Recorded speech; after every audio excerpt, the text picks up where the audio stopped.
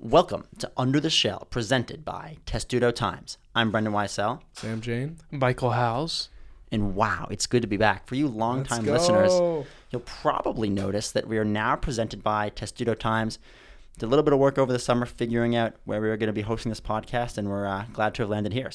Yep, we can't wait to show you guys what this podcast is all about to this new fan base. So let's go. Absolutely, but the story is not about us. This week, the story is about the fridge, Ralph Friedgen. This might be one of our best interviews. So we saved it for an episode like this, a very special episode, first one with Testudo Times. That's right. So let's get to it. Take it away. Our guest is a two-time ACC Coach of the Year, was awarded the AP Coach of the Year in 2001. He led Maryland to their last conference title in 2001, his third all-time at Maryland with 75 wins, and led the football program to a school record 5 bowl game victories. We're pleased to have on arguably the greatest Maryland football coach, Coach Ralph Friedgen. Coach, thank you for coming on. To start off with some recent news, Coach, at the beginning of the summer, it was announced that you're on the ballot for the College Football Hall of Fame. First of all, congratulations. That's quite an honor to receive. Kind of what does that mean for you to receive an honor like that after the career that you had? Well, it is an honor for me to be nominated. Be a greater honor if I got in. We'll wait and see how that turns out. They should be voting here. The voting is done. It's a matter of selection now. And they're only going to pick 2 coaches out of, I think, 11 or 12 that are up. So we'll see how that goes. I was up last year too, and then, it's just how well you're known as well for being at Maryland as opposed to the national. I had noticed, in the last couple months or so, you've kind of started a new series on Instagram and YouTube, the Football by Friedgen series. What motivated you to relive those memories? Well, I was told that I didn't have a big enough social media presence. And my daughter has been trying to get me to do this. Katie, my youngest one, who works for Etsy and is pretty good with computers and whatnot. So she came up with the idea to do this. And the problem we're having right now is she just moved into a new home. My grandchildren have come down here and they're just going back. And now she has all these people from the north coming down to visit her. So getting her time to finish this thing, hopefully we'll start on finishing it next week. But I've broken down all the film. It's a matter of her putting it all together and we kind of just talk off the cuff and then she makes me look good and puts it all in the right places. But it's going over very well. And a lot of people are texting me and calling me and wanting to know when the next installment's coming up. So we'll have to try to get that up as soon as possible. So where did you kind of, we obviously know you played football, and while at Maryland, you played a lot of different positions. I think I read somewhere that, you played offensive guard, fullback.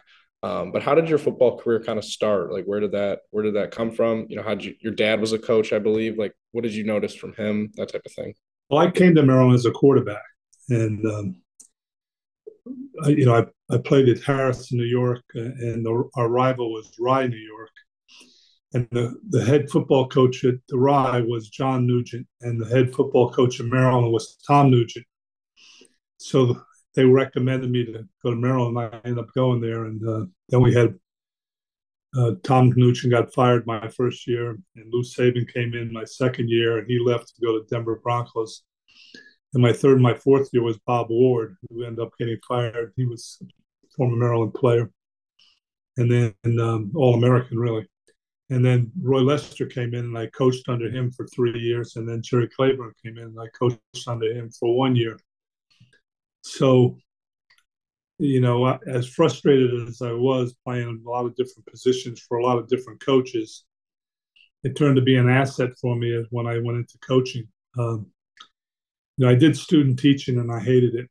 And I knew I wouldn't. Both my parents were teachers, and I thought that was the way I would go. But once I did it, I wasn't thrilled. I was a good enough student. I went to graduate school, got a graduate assistantship in the School of Public Health, and taught 5 classes. And they paid for my education. And in that time, they asked me to volunteer coach the freshman team. At that time, there was a freshman team. And I ended up coaching the defense. Buddy Beardmore was the freshman coach. He was also the lacrosse coach. So I had a lot of good players. I had, Randy White, Kenny Troy, and Bob Avellini. And I think 7 of those guys played in the NFL that were on that freshman team. And then Roy Lester got fired, and Jerry Claiborne came in, and I was fortunate enough to coach. Got on as a graduate assistant with him, so I was a graduate assistant for 4 years, and then learned a lot. And then Bobby Ross, who was on that staff, hired me to go to the Citadel with him as head. He was the head coach, and hired Frank Beamer and myself to go with him. All right. So we were making, as a graduate assistant, I was making $150 a month with no room or boards, and that was a little difficult to survive. And then we got to go to the Citadel, and we were making $11,000 a year, so we were doing great, Frank and I were. That was in 1973. $150 a month. That's a high salary right there. Really? Yeah. We only worked about 20 hours a week, 20 hours a day. Yeah.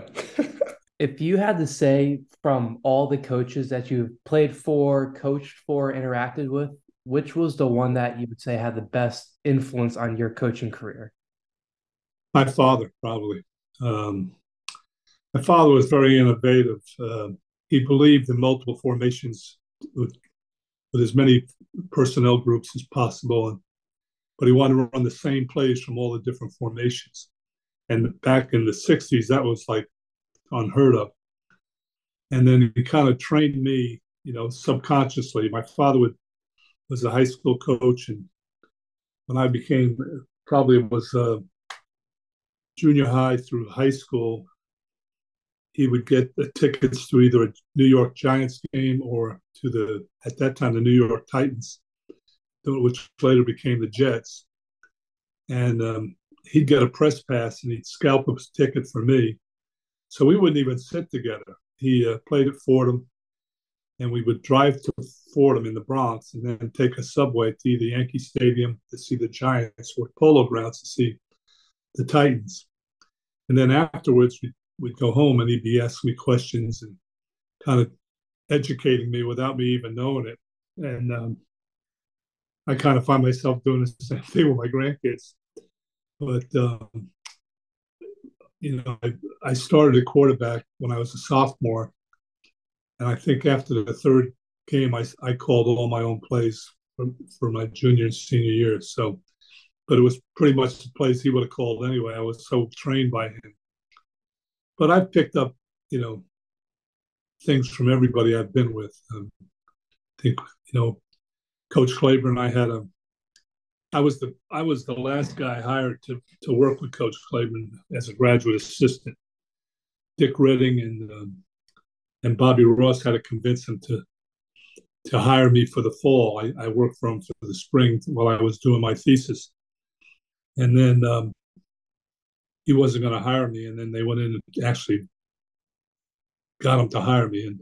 But I got all the dirty jobs. I had to go down to DC at 4:00 in the morning and pick up the film because he watched it on Sundays. This was Saturday after the game. So I'd be getting up like at 3 or so, and then going down there and pick up the film and then bring it into him. And then we'd sit and watch the film from 5 o'clock to 10 o'clock. So that was an unbelievable experience. Coach Claiborne was a defensive-minded coach, but we would sit there and watch offense, defense, and special teams. And I did that for 10 weeks. He'd go to church at 10, and then I would start in on the game, the scouting reports and everything. And then it was my job before I left the building to check the saunas and the steam room and everything that the wrestlers used. And Coach Claiborne had a deal with Sully Krause, who was the wrestling coach. He'd let the football players use that on Sundays to get a lot of the soreness out, but to make sure I shut it off. And so it was my job to go we were up at the top of Cole Fieldhouse at the time, and where the football offices were, and I had to go all the way down and check if the sauna and the steam were off and not shut it off. And then, so I got out of there about 1 or 2 o'clock in the morning. I'd gotten up at about 3.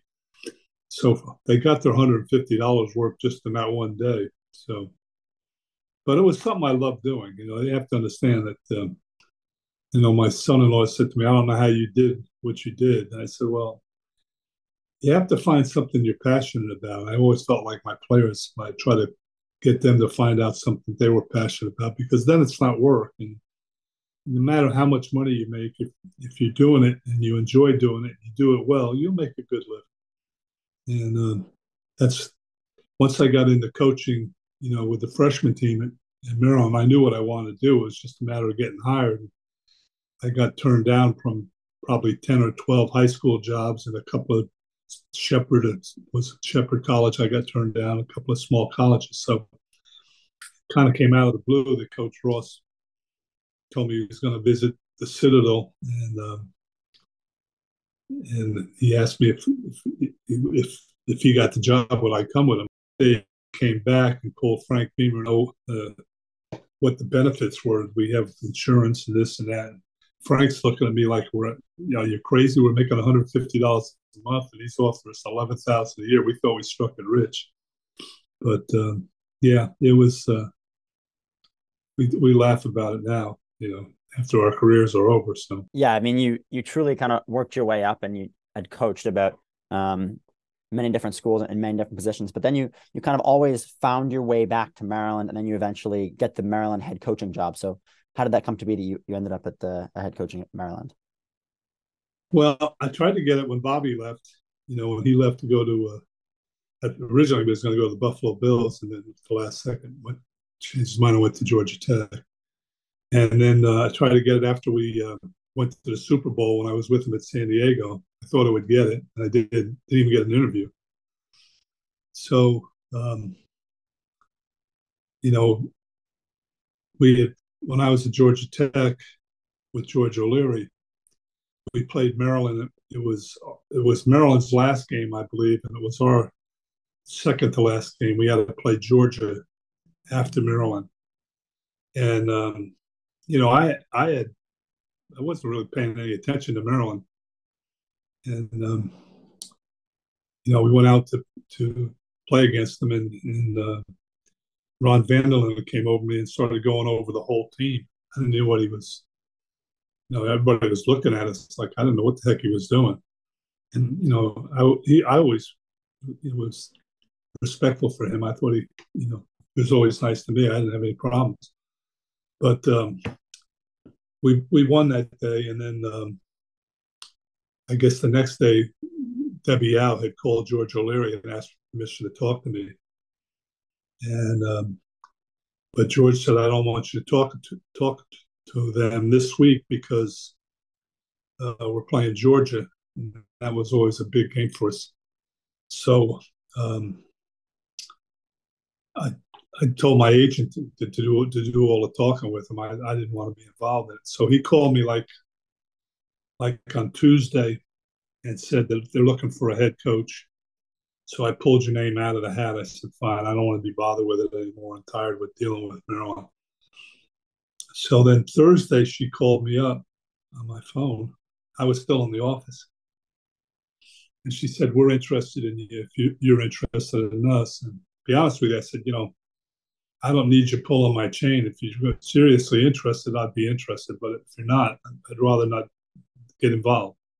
So she said, I'm interested enough. I'd like to interview you Sunday after the game. I said, where? She said, Marriott in Atlanta. I'll fly down there. She said, what time can we do it? I said, well, I need to grade the film. Probably can do it about 2 o'clock. So I met with her from 2 to about 5:36. She had a plane to catch. I drove her to the airport. The interview went very well. She told me to fly up the next day. Kind of all went down real fast after that, you know. So that first season with Maryland in 2001, you're now taking over a program that had not had a winning season in over 5 years, and then you lead that team. 16 years. 16 years. 16 years. So then you guys go out and you win 10 games your first season. What was your first steps in rebuilding and kind of reshaping that program to have the success that they ended up having? Well, there were quite a few things. First of all, we really had an archaic film system that we were about 25 years behind the times. What was the film system? Just so we because now they were on like Betamax or not Betamax, but it was digital. It wasn't digital. It was like you had the discs and stuff. You just put it in. I had helped negotiate a deal at Georgia Tech to buy Pinnacle, or it later became Exos, and that was over $1 million just to do the digital system. And then the next year, it got so more advanced in 1 year that they wanted us to buy a new one. So I went to George O'Leary, who was the head coach, and I said, they want us to buy another one. So we just spent $1 million on the last one. I said, they'll buy it back. But, so he said, you got to go see Homer. I'll let you deal with it. So I went and saw Homer Rice, who was the AD. And he said, I don't think we can pay cash for it. He said, you think they'll let us buy it on time? So I got to ask. And so they did. And so I had a relationship with these people. So when I told Dr. Yao what I needed to do, I said, I need at least 3 coaching stations. She said, well, if you take the job, we'll get you everything you need. Well, she had no idea of what it cost. So I said to her, all right. And that was the minimum I felt I needed. And so I went to, at that time it was Pinnacle, I believe. And they said, well, I'll tell you what, we'll give you 24 stations for $750,000 if you win that you endorse us. And I said, I'll do that. So we got probably a $2 million situation for $700,000. And at the coaches clinic, I was their guest, and the line was out the door, around the corner, because they thought I had the secret, But that was one of the things. We had a meal problem. When I was interviewed, the kids weren't getting enough to eat. That was a whole nother deal. I had to get that squared away. And with the help of the dining hall service and Dr. Yao, we were able to solve that problem. So there was, when you take a new job, you add up the pluses and minuses. There's reasons other than coaching why the other guy didn't win. And basically you're going to have the same kids. So what are the negatives that you can turn around and make them positives, or at least be neutral? And that's what I kind of tried to do. And the other thing was I had to put people in the stands. Nobody was going to the games. And so I tried. My theory was we had such a large contingent of Maryland people in an hour radius of our school. If I could get out and meet the people and convince them of our program, that we would be able to fill the stadium. And, just last week, I learned that the year I left Maryland, of the top 25 biggest crowds in Maryland's history, we had 19 in my era.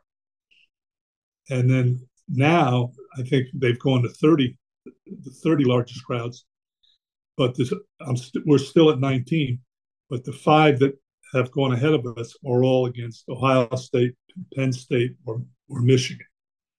So you don't know how many people are coming from those schools to help fill the stadium. You see what I'm saying?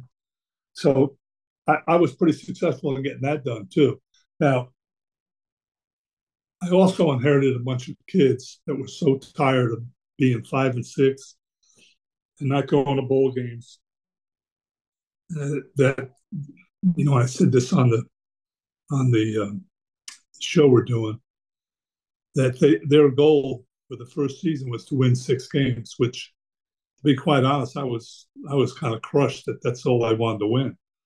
And but I understood it because 6 wins to them represented a bowl game, and we happened to win the 6th game was the Georgia Tech game, which was a hard game for me because I just come from coaching those guys on the other side, and I knew them like I knew the whole team. So plus O'Leary was a really good friend of mine, and it's always tough playing against your friends. So, but we won that game, and we were 6-0. And then I told them in the locker room after the game, time to change our goals, time to think about winning the conference championship, and we were able to do that. And so, the question was, what did you do? Well, I tried to take away as many of the negatives as possible.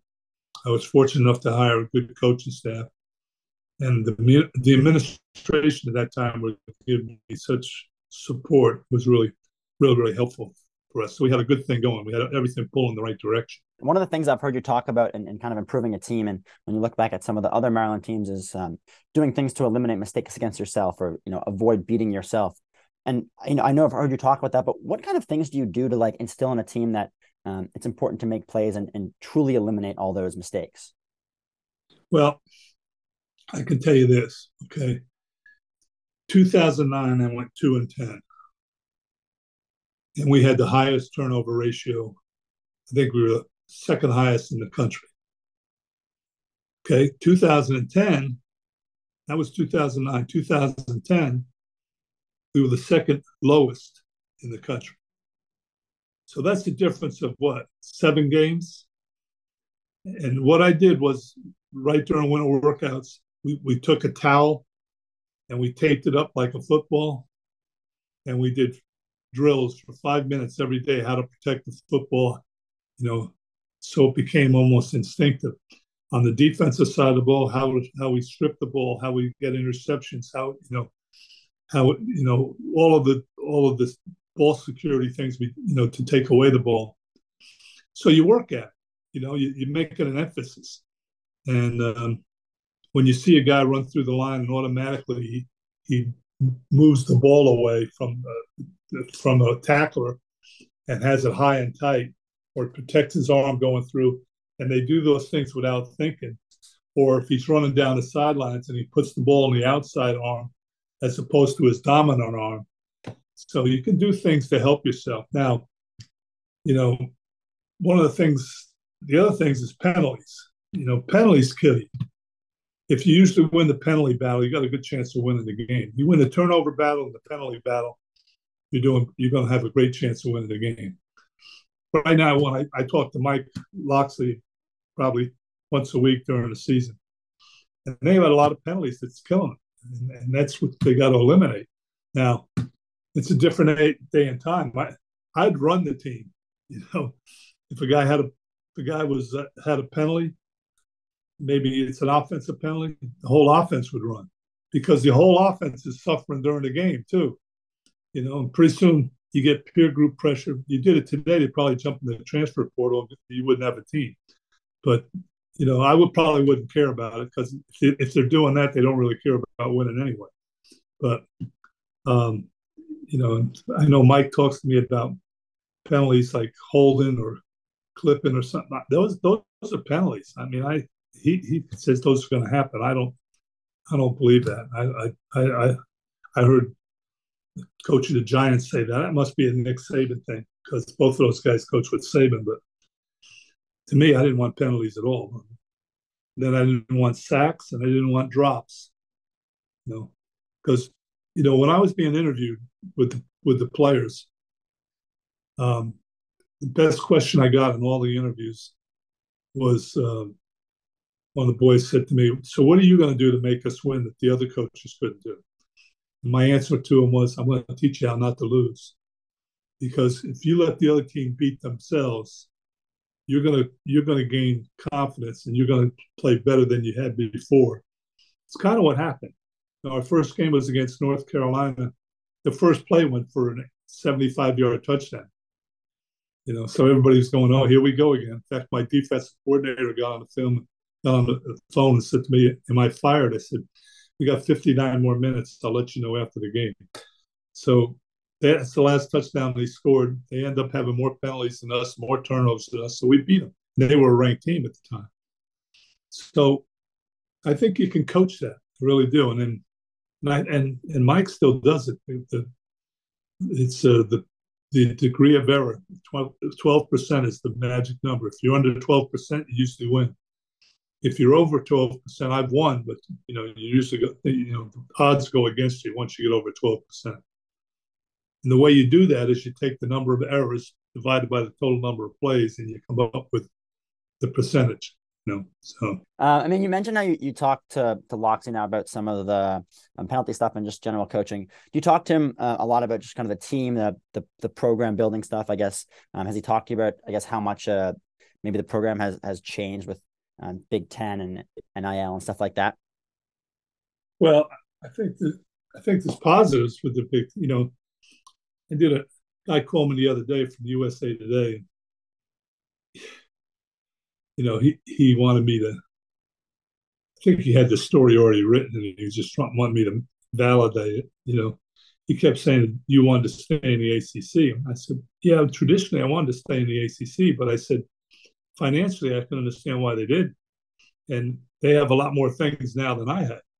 They've got a beautiful facility. We had trouble feeding them.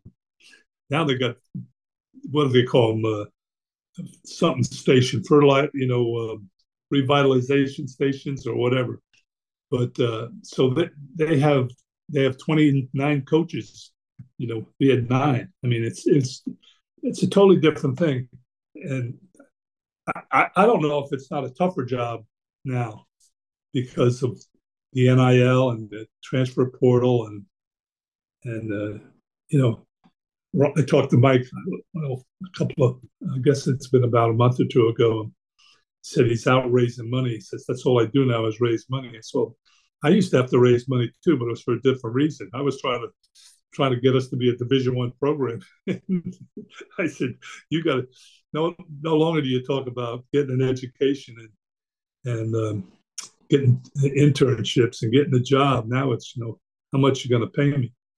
And I don't know if that's the right way to go myself, but it is what it is. It's just a different age, different whole deal.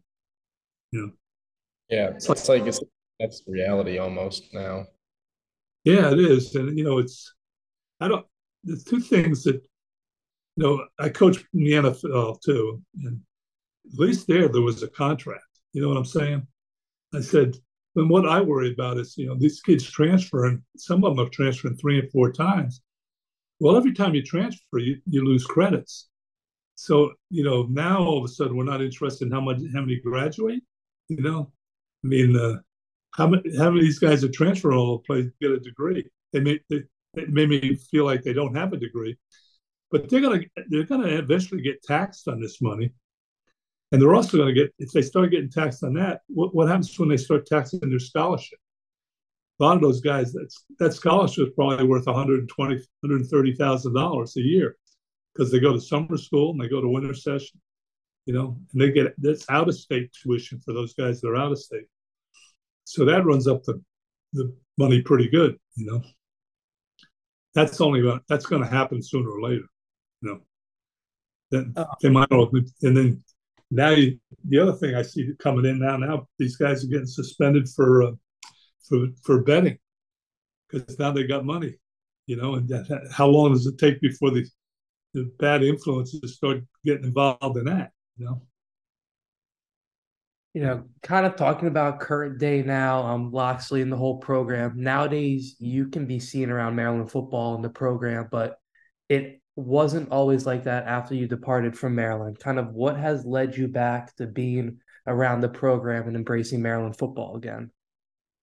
Well, I think it was a couple things. Having a senior moment right now. The one coach that invited me back, Durkin brought me back to speak at a clinic for him. And then I think Evans has been a big help in bringing me back. And then, of course, Mike. Mike coached under me, and we've remained close for quite a while. So I really like to see him be successful. What about, in that, because you had so much success in terms of that, from that like early 2000s era, and you kind of like, you started off super hot and then kind of hit like a low point, and then you kind of brought it back out.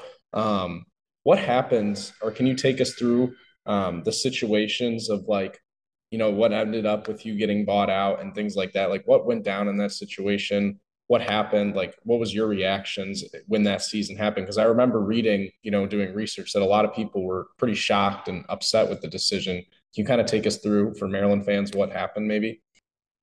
Yeah.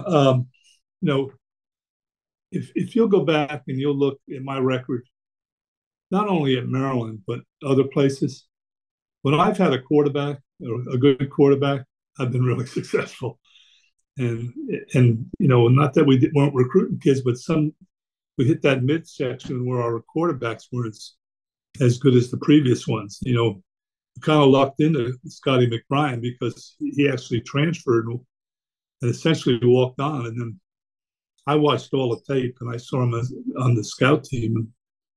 And I think it was 3 weeks after he was here, I told me to get a scholarship as soon as I had one available. And I think he's won 20.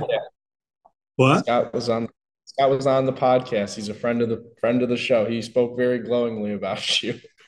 Yeah, well, I was hard on him too. So, but he won 21 games for us. And then actually when Sean Hill, the other quarterback that started the year before McCoy, he kind of quit and went to basketball. And I just stayed with Sean. And Sean was a winner. I mean, he ended up playing like 13 years in the NFL, and you don't do that. He just wins games. One guy said he didn't like the way he throws. Yeah, I told him it wasn't a beauty contest. It was a guy, how efficient you could be. And that was Sean. He would find a way to win. And we, I just, when I came in, we had a lot of guys that liked just being on the team. They didn't want to work to be a good team. And I never cut anybody. I didn't like that in the NFL, but we had guys that just didn't want to put the work in. And I worked them my first year there. I mean, 24 periods every day. And those kids, they wanted to win very badly. And they were very talented, but it had to be brought out. And we had to play smart football, which we did. And I had good coaches. So, then we lost a couple of our coaches, and that hurt us too. To get into the whole thing with Anderson, I went out to eat with him about, I don't know, maybe 2 weeks before he fired me. He told me that they were thinking of going to the Big Ten. And that I had no idea about that. And he wanted to know what I thought about it. And I said, I didn't think a whole lot of it. But he didn't talk to me about the money situation either. He just said that, and then I think he had other people in his ear. I think there's a lot of people, at Maryland that are still employed at Maryland that were in his ear. And then I think Kevin Plank might have been in his ear. He wanted Mike Leach, and Mike Leach would not have worked out at Maryland, but so, I guess when we beat Virginia, and we were assured of having, I think, at least 7 wins, Anderson came out and said he was going to finish my contract.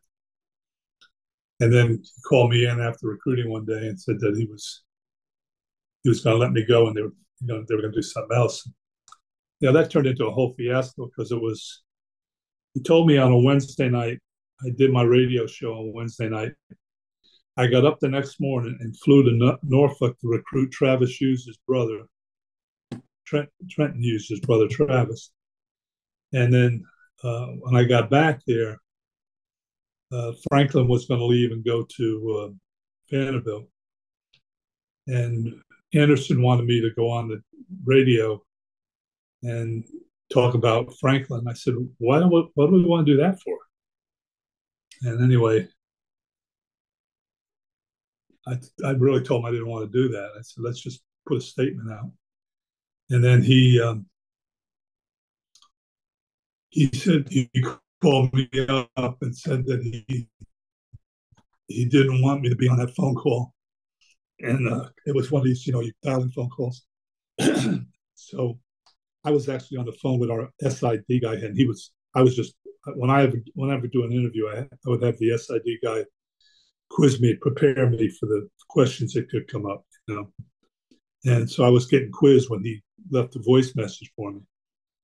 But I dialed into the phone call, listened to what he said, and the first question was, how do you think the season went with Maryland?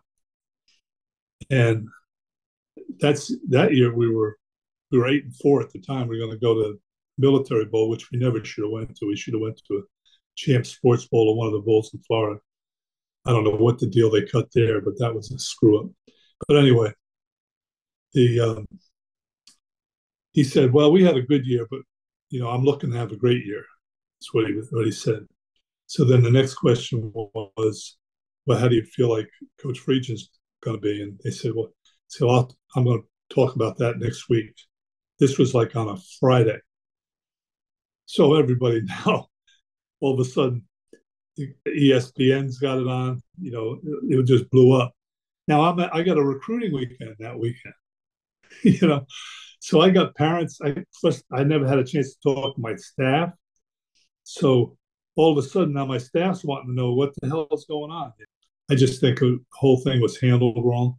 And then, they wanted me to coach the bowl game, which I was happy to do.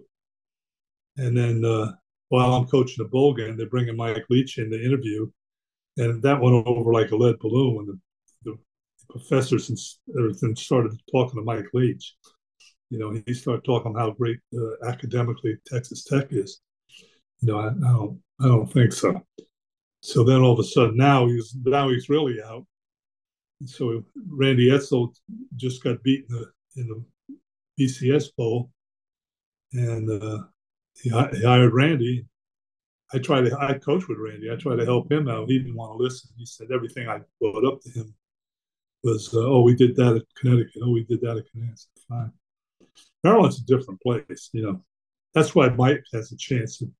He's been there. He knows the pluses and the minuses, and so he's the most prepared guy to take that job. Because everybody thinks it's like every other job, and it isn't. So I think you have to have some inside knowledge of what's going on here. I read that they almost had Franklin, or it was reported that Franklin was kind of the coach in waiting. How much do you think that he was? Do you know that? Oh, I know he was the coach in waiting. They kind of jumped me on the last one on that deal too. But so I really didn't have a problem. I wanted to coach 2 more years. When we went 2-9, I had 36 freshmen. Okay, 2-10. Then the next year we go 9-4, and I got 36 sophomores. What do you think we're going to be when there are 36 juniors and 36 seniors? You know what I'm saying? And then what happened was they brought in Edsel, and all of them quit or got thrown off the team. There's a couple of guys playing in the NFL right now that you got to let go. So, I mean, all of a sudden, then now they're 2-10 again. Because Franklin left for Vanderbilt, and then they kind of had to scramble for, Leach was a candidate, but he had just gone through some scandals at Texas Tech, and then they hired Edsel, and then obviously there was a whole run there where everyone was there was no good stretches of Maryland football. Did selfishly, because obviously this is your former program and you were at other places, did selfishly, it felt like kind of validation for you to they didn't want to support me through when I brought them through the good times. And now as soon as I kind of was on the downturn, it was, well, we got to go somewhere else. How much of validation did it provide to you maybe that other coaches were struggling way more than you were? And then, you came back with Rutgers and beat Maryland. What was that like? And what was that stretch of Maryland football like for you from afar? Well, I watched every game. My wife would not. She went to the movies every Saturday. So, but I followed them. They were my players. You know what I'm saying? In fact, when I went to coach at Rutgers and came back, it was senior night, and I'm sitting up there, and they're all my kids that I recruited. So I'm sitting there going, I should be doing this. These are the kids I recruited, and then you got to play against them, and it's kind of crazy. We're getting our butts beat in the first half, and I'm looking at the play sheet and figuring out how to make a damn first down. And then I look up and I see all these highlights, and what the heck they showing that stuff for? And then I didn't even realize me, but then they told me afterwards that they did a film thing for me, And then, it was 2 minutes to go in the game. We were driving, and we took a loss, and we ended up having a punt with I think there was about a minute to go in the half. And Etzel rushed the punter and got a roughing the punter call. So we got a first down. We were down 25 points at that point, and we went down and scored. So we made it a 17-point game. So I went in at halftime, and I just told the Rutgers guys, I said, look, we're leaving a lot of plays on the field. I said, we got to throw the ball better, we got to catch the ball better, we got to protect better. I said, because the second half, I'm emptying the playbook. And we're either going to get beat real, real bad, or we're going to win this game. And we came out, we returned a kickoff for about 60 yards and got in field position, went down and scored. Now it's a 10-point game. And we had the momentum. And so we ended up getting it there and ended up pulling it out and won the game. And it's kind of interesting because they had the 84 team there. When I was coaching in Maryland, the offensive coordinator under Bobby Ross, and we had to come back at Miami. We were 31-0, came back and won. And all those guys were telling me they were up there in the press box, and they all huddled to one side. He said, "You're going to do it," So they were actually pulling for Rutgers. That's pretty funny.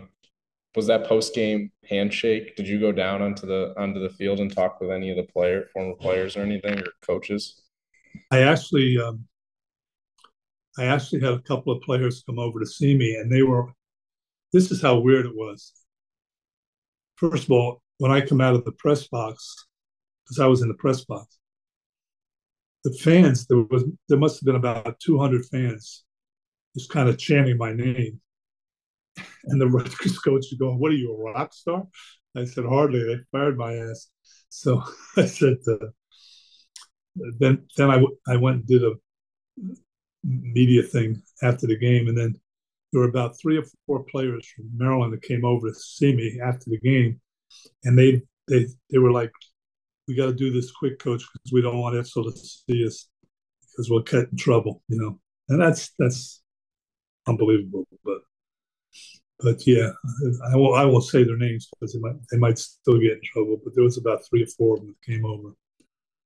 And a couple of them I didn't see because I was in the press conference, but Gloria talked to them, But everything I did, he kind of wiped out. They used to have my name for when the coach year on about the 30-yard line, and I was told Etzel got them all moved off.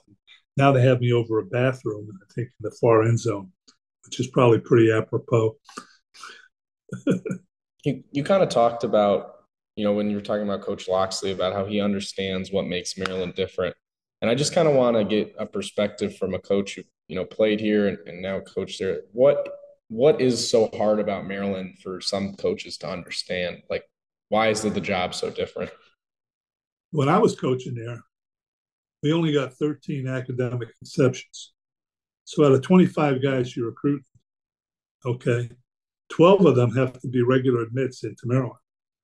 Where the NCAA, you had to have a 2.0 and, I think it was an 800 SAT to get into most schools. Now, I think that's changed since I was there, but that's what we were dealing with. You know, there were a lot of other things that really kind of came about, if you know Maryland's history, from Len Bias.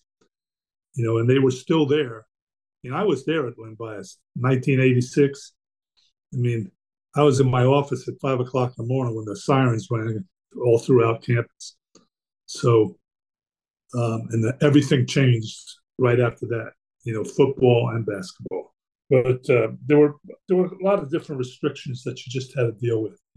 I'll tell you this: if a kid had not qualified by the NCAA by signing date, we had to give that kid a letter, okay, saying what he had to get in his spring semester to be eligible to be a special admit into Maryland.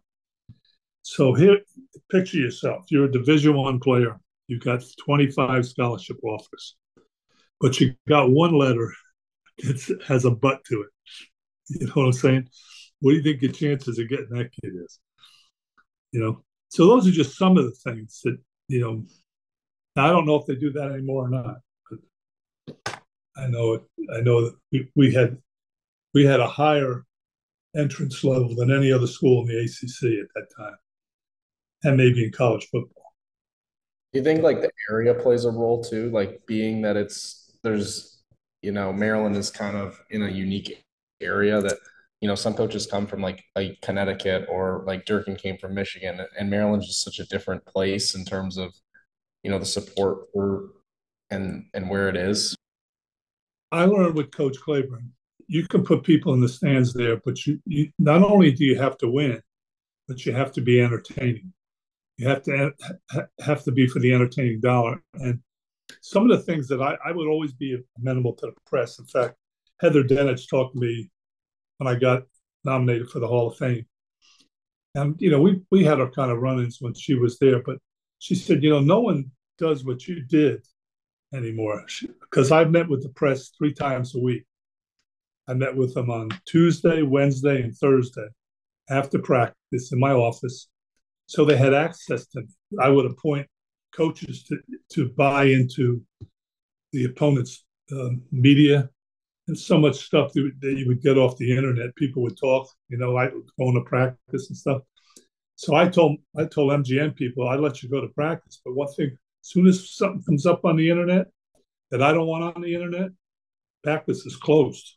And they were pretty good about that because they know I wasn't fooling around. I think Maryland is better now than in that light because of the Big Ten. In order for them to compete, I try to recruit guys that want to transfer from Penn State. I know this one kid ended up going to Baylor. He was at Penn State for 3 years, and Maryland would only take 3 courses for that kid, and out of 3 years of being at Penn State. So don't tell me about how these Big Ten schools are all, Sammy Maldonado, who came from Ohio State, he had 42 hours they wouldn't take. So he had to really bust his hump to get eligible, So he told me that at Ohio State, the coach taught a football class in the spring, and all they did was put the installation in for spring practice. These are the differences I'm talking about. For our last segment here, we're going to do our rapid fire segment. We do this with every single guest we have on. We're going to ask you a couple questions. You just give us your quick response, or if you want to give a story, that also works. So to start this off, who was the favorite player you've ever coached? I would have to say probably Joe Hamilton. Joe Hamilton. Are there any other ones in your head right now? Well, I'd also have to put E.J. Henderson right there with him too. EJ was a little different than Joe. There's so many. That's a very hard question for me. Sean Jones was another one. Scott McBrien, Bruce Perry. I kind of treated all my players like they were my sons. So that doesn't mean I was always easy on them. How about your most underrated player? No question, Joe Villano. I took him. He was a 2-star kid because he went against this 5-star kid in camp, whipped his butt every time. And the public gave me grief, and the coaches gave me grief, and he ended up being an All-American at Maryland. So, who was the hardest player to coach against? The hardest player to coach against? Oh, wow. The hardest player to coach against. Quarterback Rivers at NC State, we beat him 3 times. Ryan at Boston College, we beat him. Wilson, we beat him. There was one other one that played a lot. So we had a lot of success against really good quarterbacks. Probably Peppers, I would say, from North Carolina. Julius Peppers. Julius Peppers. How about your favorite play call you've ever made?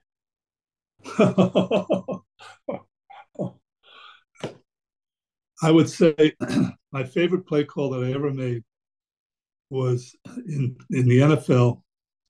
We were on the half-yard line, backed up, 3rd down and 8, and we hit it for a 99-yard touchdown. And the Stan Humphrey said to me, "I thought you were out of your mind calling that play." So yeah, that was. I think it's still got to be a record. I know 99 yards is a record, but I think mine was 99 yards and 2 feet. How about your favorite post-game snack?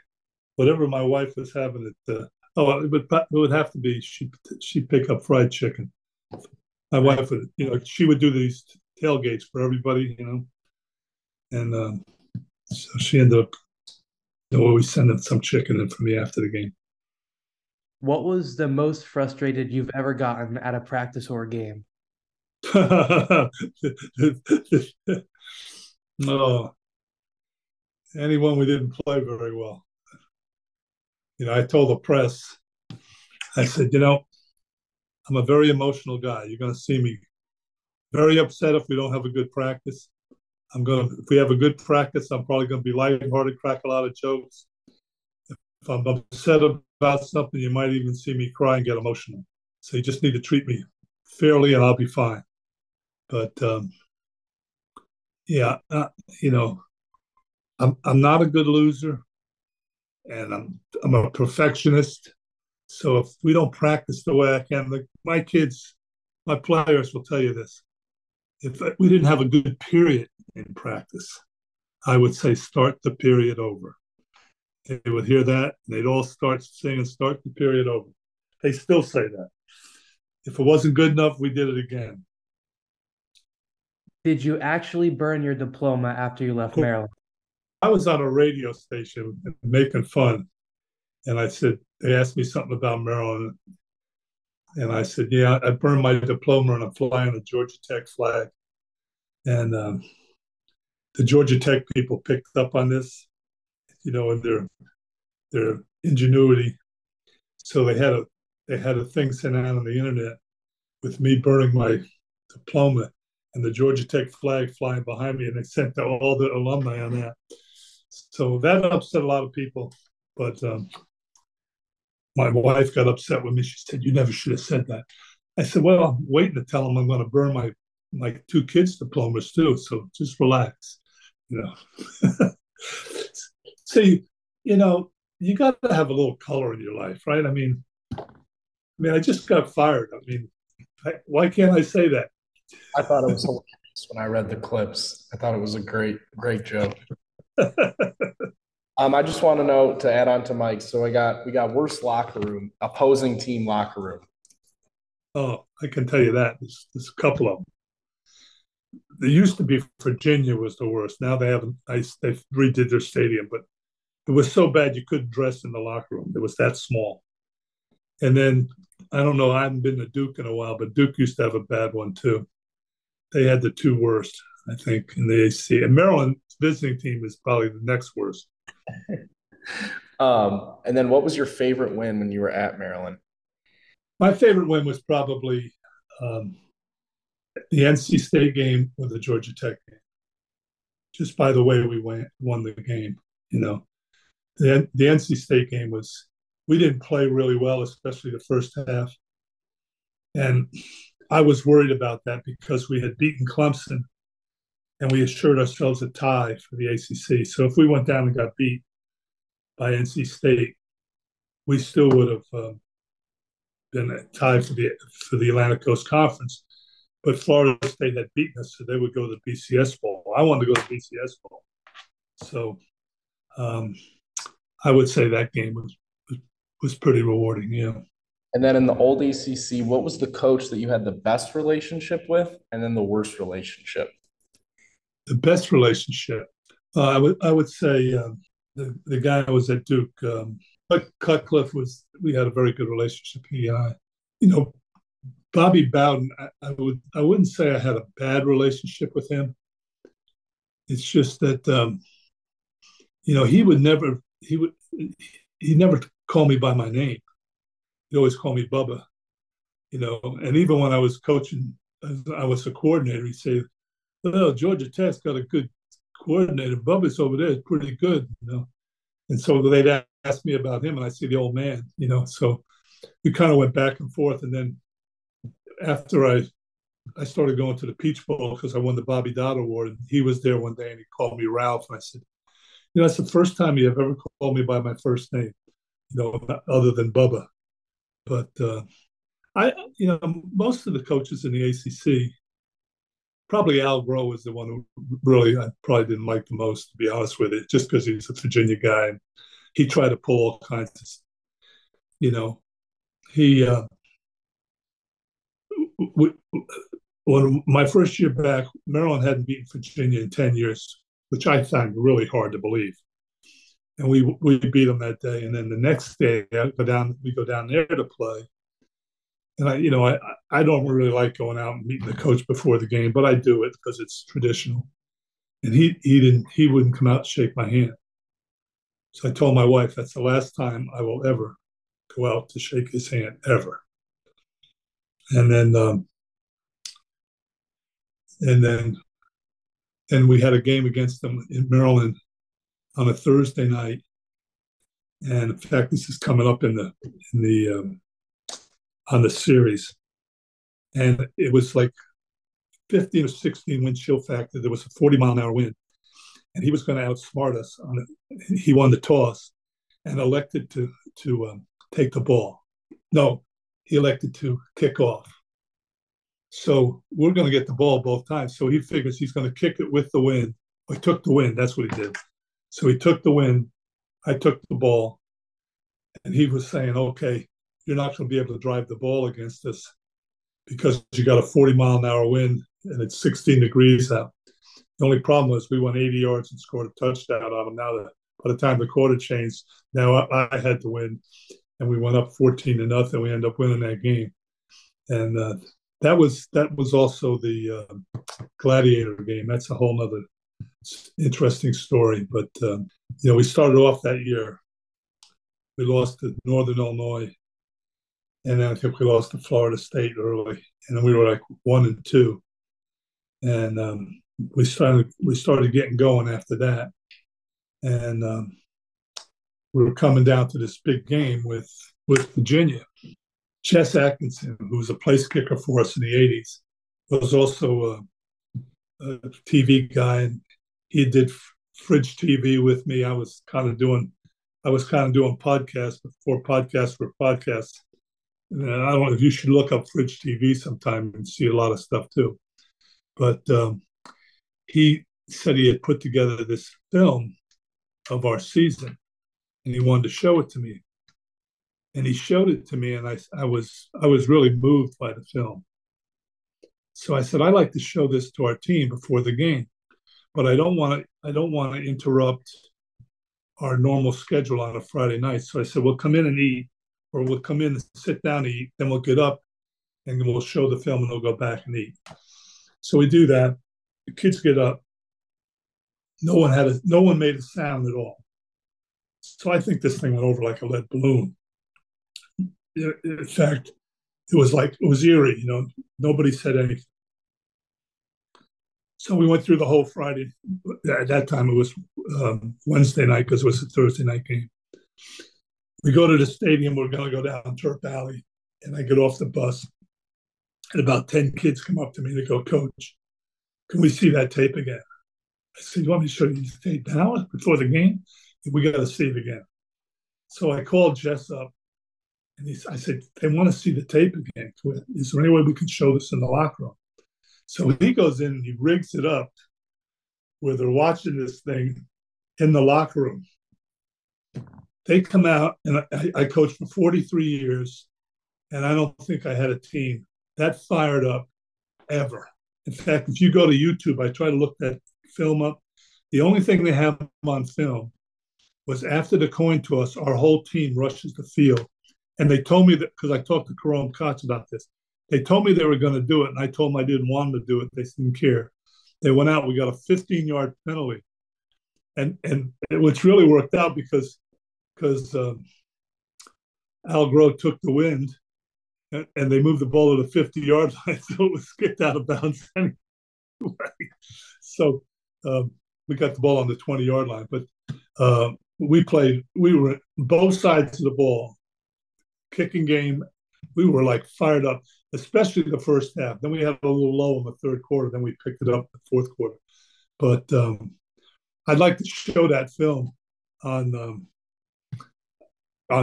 Football by Friedgen and show how the kids played. And I talked to Jess, and he has pictures of them watching the film in the locker room, which we'd like to put up on the thing too. So it's a little coming attractions. I think the kids will get a kick out of it too. And Scott McBrien was on that team, so you might ask him about that if it's seen. So to finish off the rapid fire, it's Maryland's last season, maybe in the traditional-ish Big Ten before who knows how many schools get added. Could you give us a record prediction for the upcoming Maryland season? Well, I looked at their schedule. They should do, if all things go to plan, they should win the first 6 games, as I look at it. And then they got to stay healthy, because down the stretch they got the real tough games down the stretch. And I believe, and I told Mike this, what has to happen for Maryland to punch through is they got to beat Ohio State, or they've already beaten Penn State. They can beat Penn State, Ohio State, or Michigan. And they have to do that by not making the key mistakes. If they'll do that, if they'll let Ohio State beat themselves, and it can be done. I would be using the Ohio State game where they went for 2 and didn't make it, that they can play with Ohio State. I'm a great guy, and I'm saying, what's it going to take to motivate these guys to be ready to go? I would think about that during the summer and make notes for each game and start building on that on Monday of that week. So by Friday, they were fired up, ready to go. And that's what they got to do, because right now they got to have confidence they can win in that environment, in that game. So what's the number? What are we looking at? Yeah, I think they got a good chance to win 8 games. Okay. Between Ohio State, they got the quarterback back. It's going to be how well the Lions hold up. Yeah. Between Ohio State, Penn State, and Michigan, do you think Maryland is going to take one of those games? Yes. Mm-hmm. Oh, you heard it here first. I would say I think they can take 2 of them. Well, Maryland fans would certainly be happy to hear that. We were obviously happy to hear stories from you. So Brendan's going to wrap it up for us, but just wanted to say thank you for hopping on. Thank you, Coach. Thank you for having me. I hope you enjoyed it. Yeah, Coach, thank you very much. We appreciate your time, and we'll keep updated with the Football by Friedgen series, and thank you very much. If listening to one of the best coaches in all of Maryland history doesn't get you fired up for this season, I don't know what will, boys. Yeah, football's back. It's in the air. Fall's around the corner, and I think this year is a year that Terps fans can get really excited for their football team, because this could be Mike Locksley's best team that he's had here in College Park. It absolutely could be. Although, losing a lot of seniors and a lot of people over the offseason to the transfer portal and just to the draft and all types of things, I think will make some of the first games harder than some people may think. Yeah, I think having that kind of easier way into it with Towson, with Charlotte, Virginia is going to be terrible. So I think those first 3 games, I think having time to kind of gel and maybe you can work out some stuff that you might not if you had a tough non-conference opponent will definitely help them. And listening to quotes from this team from the offseason, they're ready to compete with the rest of the Big Ten. They believe they belong in that upper echelon of teams, and it's going to be exciting to see what they do. I remember Talia at Media Day, he said that they think they can compete for the Big Ten title, and that's the expectation. I know Coach Locksley reiterated that same message, and it's going to be exciting to watch. Yeah, and I think one of the biggest things that Coach Friedgen talked about was getting over the hump. You know, he talked about it now with Locksley, as Locksley knows this place. You know, he's done a good job kind of invigorating the program, but it's kind of been still a struggle against the Penn States, the Michigans, the Ohio States, and you know, Coach Friedgen thinks they can get 2 of them. He said, he gave a bold record prediction. Yeah, so I mean, that was kind of wild. So, but it'll be interesting to see if they can get over that hump, because obviously they get Penn State and Michigan at home. Ohio State's going to be tough on the road, but potentially stealing one of those games, I think that would really signify to College Park that Maryland is on a really high trajectory. And in the spirit of that, Brendan, Mike, and a little preview for the season. We're not fully in there. This Saturday's the first upcoming game against Towson. I have some categories and some questions for you guys. So we're going to go back and forth. I'll ask a question, one of you will answer. Game on, Brendan. And we're going to see... winner take all. We're going to see what you guys are thinking. So for one, Mike, I'm going to ask you, we're going to start off with a big question. Does Talia Tagovailoa finish as the best quarterback in the Big Ten? No. Oh, you'd say no. So what's the reason? Because he's kind of heading into it. Him and J.J. McCarthy, I think, are pretty close. But statistically, Talia is the highest productive returning quarterback. I just think he's too inconsistent when it comes to big games. We've seen in the past he struggles with interceptions. Will that problem come back again this year? Who knows? I know he lessened it last year. It was about like 8 interceptions, but it's still a problem that has bit Maryland football in the past. Yeah, I mean, I think that one thing to look forward to is he did play well in the big games other than Penn State when he was injured. Michigan played well. Ohio State played very well. But I think I would agree with you, Mike, the verdict on that. I think J.J. McCarthy finishes as the top quarterback. For Brendan now, does Jayshon Barnum make the first team All Big Ten as a linebacker this year? I'll say no to that as well. No to that as well. Barnum's going to have to be good this year. So what do you think? Is this a sign that Maryland's defense might take a big step back, losing obviously Bennett and Banks? I don't know if it's necessarily that. I think that he's clearly the defensive focus when you look at other teams, scouting the Maryland defensive pass rush and secondary and just Maryland defense in general. He's going to be one of the main focuses. So I think that they're going to put a lot of pressure on him, and other people are going to have to step up and take part of the load.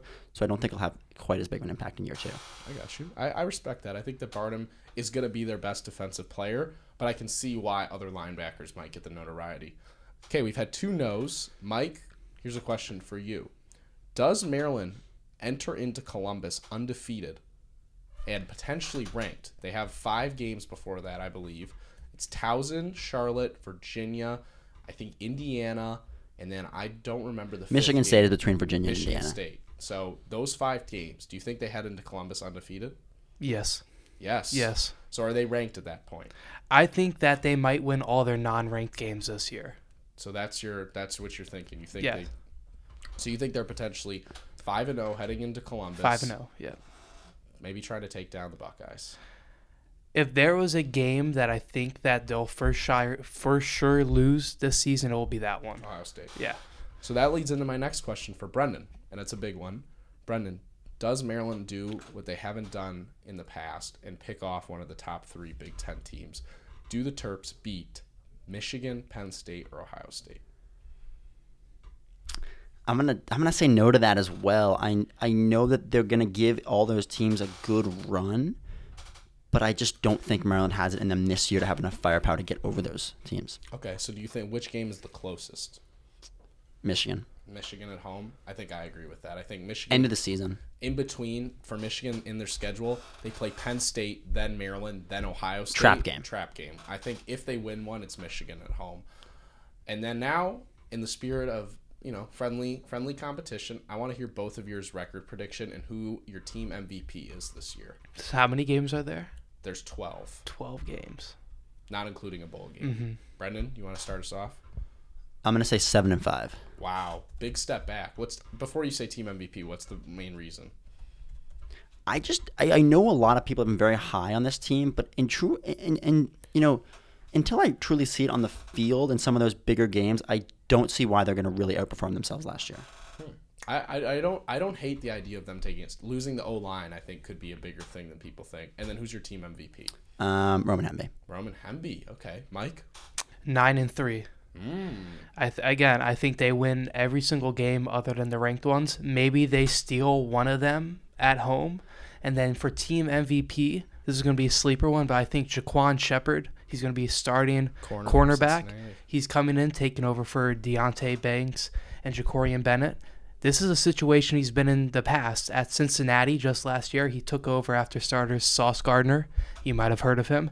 And Kobe Bryant were drafted, so he's prepared for this situation. Got all AAC last year, so I think it's going to be surprising and interesting to watch him. I think Maryland has always had very strong cornerbacks looking at the past 6 years in terms of getting drafted into the NFL. The pass defense is not like, it hasn't correlated, which is so weird. That's what, like, they have good players. They have good people to put up good numbers and be very strong in the gym. But on the field, their smarts, their ability to make huge plays, they're just not there. I think the pass rush, too. When's the last time a Maryland other than Ngakoue, was the last one that was a notorious... Or made an impact, yeah. Yeah, that made a notorious play. Chop Robinson transferred to Penn State, so I think the pass rush also has to do.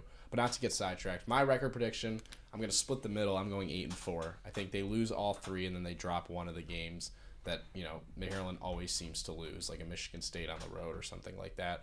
And then my team MVP, Brennan stole mine with Roman Hemby. So I'm just going to be basic and say, or actually, you know what, I'll change it. I'm going to go Bo Braid. I think that he could have a really good year. Safety. I think he could be in the top 3 rounds drafted. Sleeper pick to Corey Dyches. He could have a big year this year, especially with the pre-leaving. He was second on the team for receiving yards and touchdowns. Dyches could, I think he could have a huge year. And he's that athletic tight end that always seems to thrive. But that's football. First game this Saturday, Towson. You know College Park will be bumping for that one. But there's sports that are already in play right now. And one of the teams who is returning a lot and is having a pretty good start to the year is the men's soccer team. They are starting some young people. Brendan, we know that you are kind of our guy for soccer. Tell us about what you've been seeing from Sasha's squad. Yeah, Sam, I've watched both of the Maryland soccer games so far with a close eye, coming in so far with a 1-1 record. Dropped the first game, looked very flat. Maryland came out with very little energy. You know, a lot of these guys, they played together, probably in practice and throughout the spring, but they had never been on the same field together in a competitive game against a strong team, and I think you saw that in the first game. And second game, they came out significantly stronger, had energy from the jump. No one scored in the first half, but second half played significantly better, got multiple chances on goal, and finally 2 of them hit the back of the net. The theme for this season is definitely going to be, you know, Maryland is still ranked preseason the top Big Ten soccer team, but I still kind of consider it a bit of a rebuilding year with losing so many people to the drafts. And so I just think it's going to be hard for them to make a huge impact in the tournament, but they'll still win a lot of games and be a fun team to watch. This upcoming Friday, playing Wake Forest at home. Wake Forest comes in at 1-0-1. Always a strong team. Going to be a tough name. Like Sam said, the key to this year is it's going to be a lot of freshmen. Started 4 freshmen at the game on Sunday, so it's going to be a lot of learning. But I think they'll be a team that can win a lot of games. Yeah, I think, like Brendan said, I think this is going to be a transition year for them. Obviously, they have, you know, players who were in a decently sized role last year. Colin Griffith, Max Riley, coming back to this year's team. But when you're bringing in so many new kids, especially early on in soccer is such a chemistry, dependent game. So I think that just you got to give this team time if you're a Maryland fan. You know, maybe I think towards the end of the year they could really start to round into form because they always recruit well and they always bring in talented kids. But it's just going to take a little bit of gelling for their unit. It's kind of the same with the women's soccer team. When we look at this squad, friend of the pod, Coach Megan Ryan Nemser, they are 0-1-3 on the season, which is a very similar trend to last year when they drew 1 million games. So they've tied 3 times and then Sam wishes lost. he was exaggerating there. Yeah, not an exaggeration, but they just tied again 2-2 to James Madison recently on Sunday, August 27th. It's been kind of a weird start to the season. They've really struggled on offense, only scoring 1.25 goals a game, which is pretty low, obviously. But their defense has been very solid, only allowing 1.5. You know, saves have been up, 18 saves on the year. And they're really just kind of playing that slow, grinded out game that I think is not limiting the offense, but that's the type of style they want to dictate because I think to be honest, Nemser knows that she doesn't have the talent to compete and play in a high, up-tempo game. So I think she kind of wants to bog the game down a little bit. And top scorer from last year, Hope Rose, is back to her scoring habits from last year. She's leading the team in scoring again, but they are missing a couple guys from last year. They're missing BB Donrat, Riley Donnelly, Emma de Burndine, Danny Van Rootselaar, and Leah Kraus. There's 4 grad students and 1 senior out of that bunch, so they are missing a lot of experience this year, but Hope Rose is back, top scorer, so we'll see where that team goes. And I think it's going to be the same story as last year. As far as this offense goes, the team will go. The offense is going to be the strong suit throughout the whole season. Yeah, I agree, Mike. I think that when you look at this team, it's always year in, year out, consistently ranked in the top 10, top 5 in the country. It's just really making sure that you're following through on, the late prowess of the season when you hit the tougher teams. And their offense obviously kind of fell off towards the end last year. So maintaining, high goal scoring will be important. Mm-hmm. And being able to maintain a defense, too, to back up that high scoring. Because you can score as much as you want, but if you can't play defense, too, there's an issue. Got to strike a balance for sure. And as we head into, fall, one of the sports that I think sometimes people forget is in the fall is volleyball. And it's a squad that is starting out, pretty decent. They've struggled in recent years, but that's the volleyball team. Brendan, what have they been up to?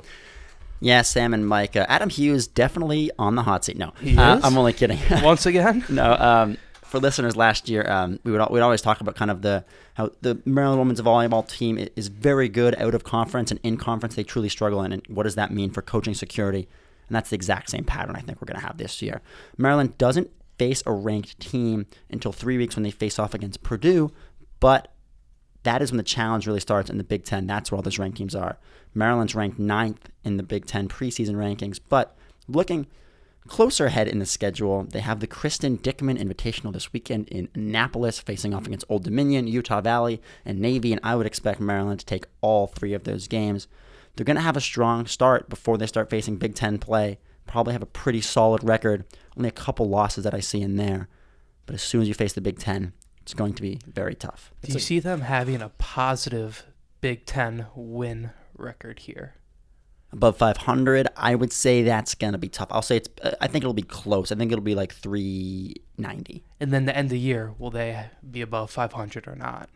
Yeah, I think they'll finish above 500 because they're going to win a ton of their preseason games. Or preseason meaning pre-Big Ten games. Correct. A lot of the teams they faced were, outside of the top 50 overall teams last year. And so, this team, it's solid, but it's really hard to win a lot of games in conference when every night you're kind of getting, in a sense, beat up by the top 5 teams in the country. It's just hard to gain a lot of momentum when you're going in and losing pretty handedly.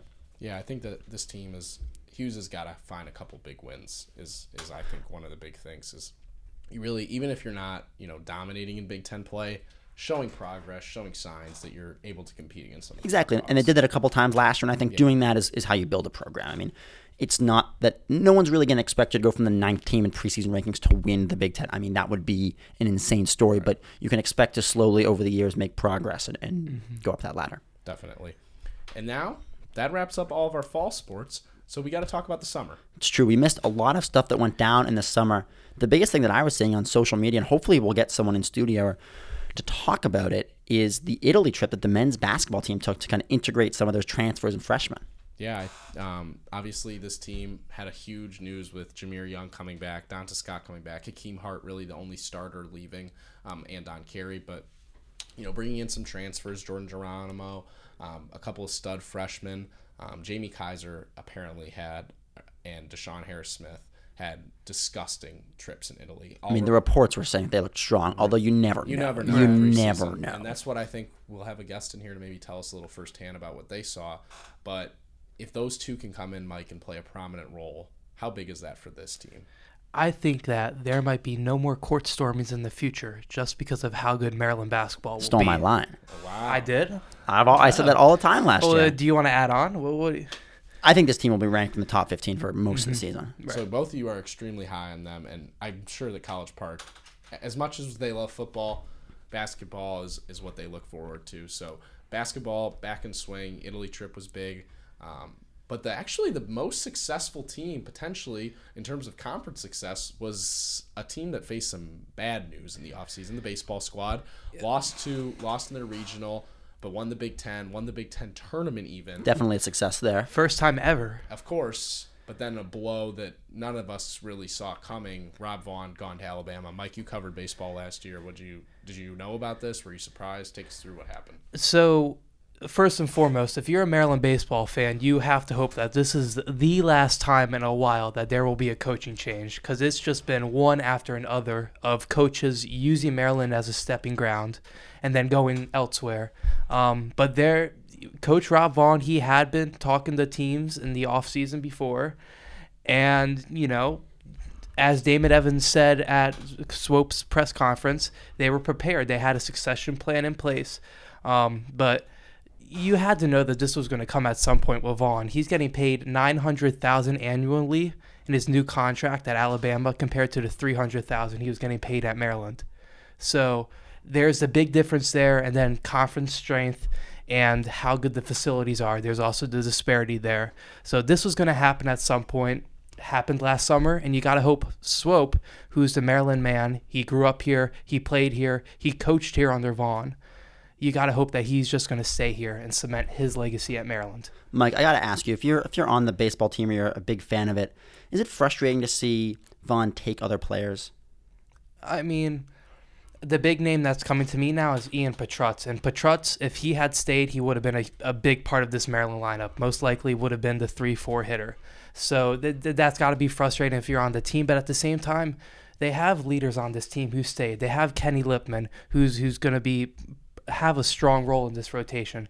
They have Kevin Keister, who's going to be the shortstop. So they still have guys here. Hakopian, too. Eddie Hakopian, and his brother transferred here. So they still have guys, and Swope is building his program.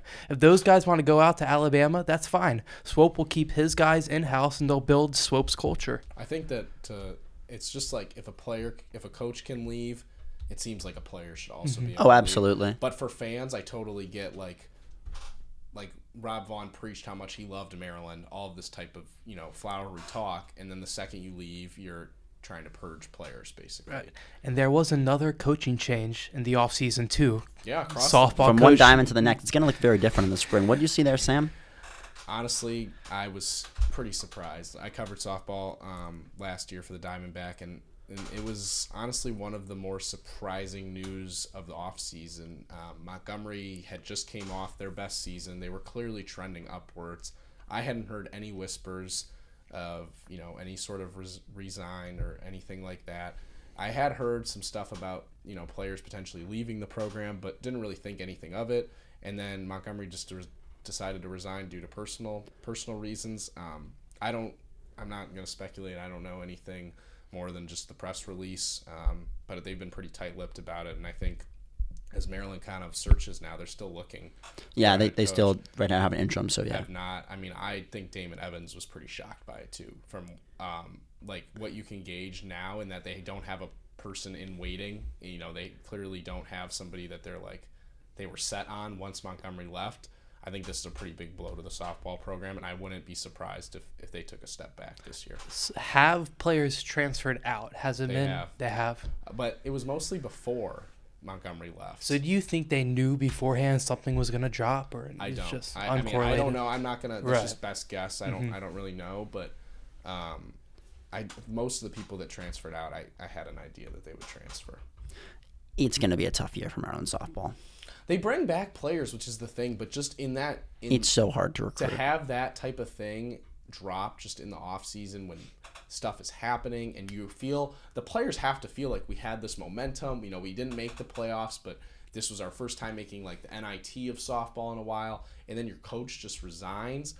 It's got to be like a blow, and then you're gonna have this in this fall. There's a transfer portal window. Coaches are gonna be asking Courtney Weish, Jada McFarland, Megan McCamey, hey, you don't have a coach. Why don't you come play for us? Montgomery already talked about how schools were recruiting Jada McFarland while he was there. It's only going to increase. So I think I agree with Brendan. We'll have to see who they end up naming, but any player who was going to commit is now seriously questioning it. It's just going to be tough. Yeah, it'll be a tough year, but in my opinion. But that's all of our hits from the summer, and now we're back to the fall and back to one of our favorite segments. That's our college football picks. So basically, each of us make 3 picks a week surrounding spreads, over-unders, money lines, whatever you may have it, and then we are going to keep track and at the end of the year reveal the records. Last year, Mike took home the crown. I think I still owe Mike his prize, so I'll get on that. You do owe me my prize. We do owe Mike his prize, but listeners, if you guys have any picks that you think we should add to our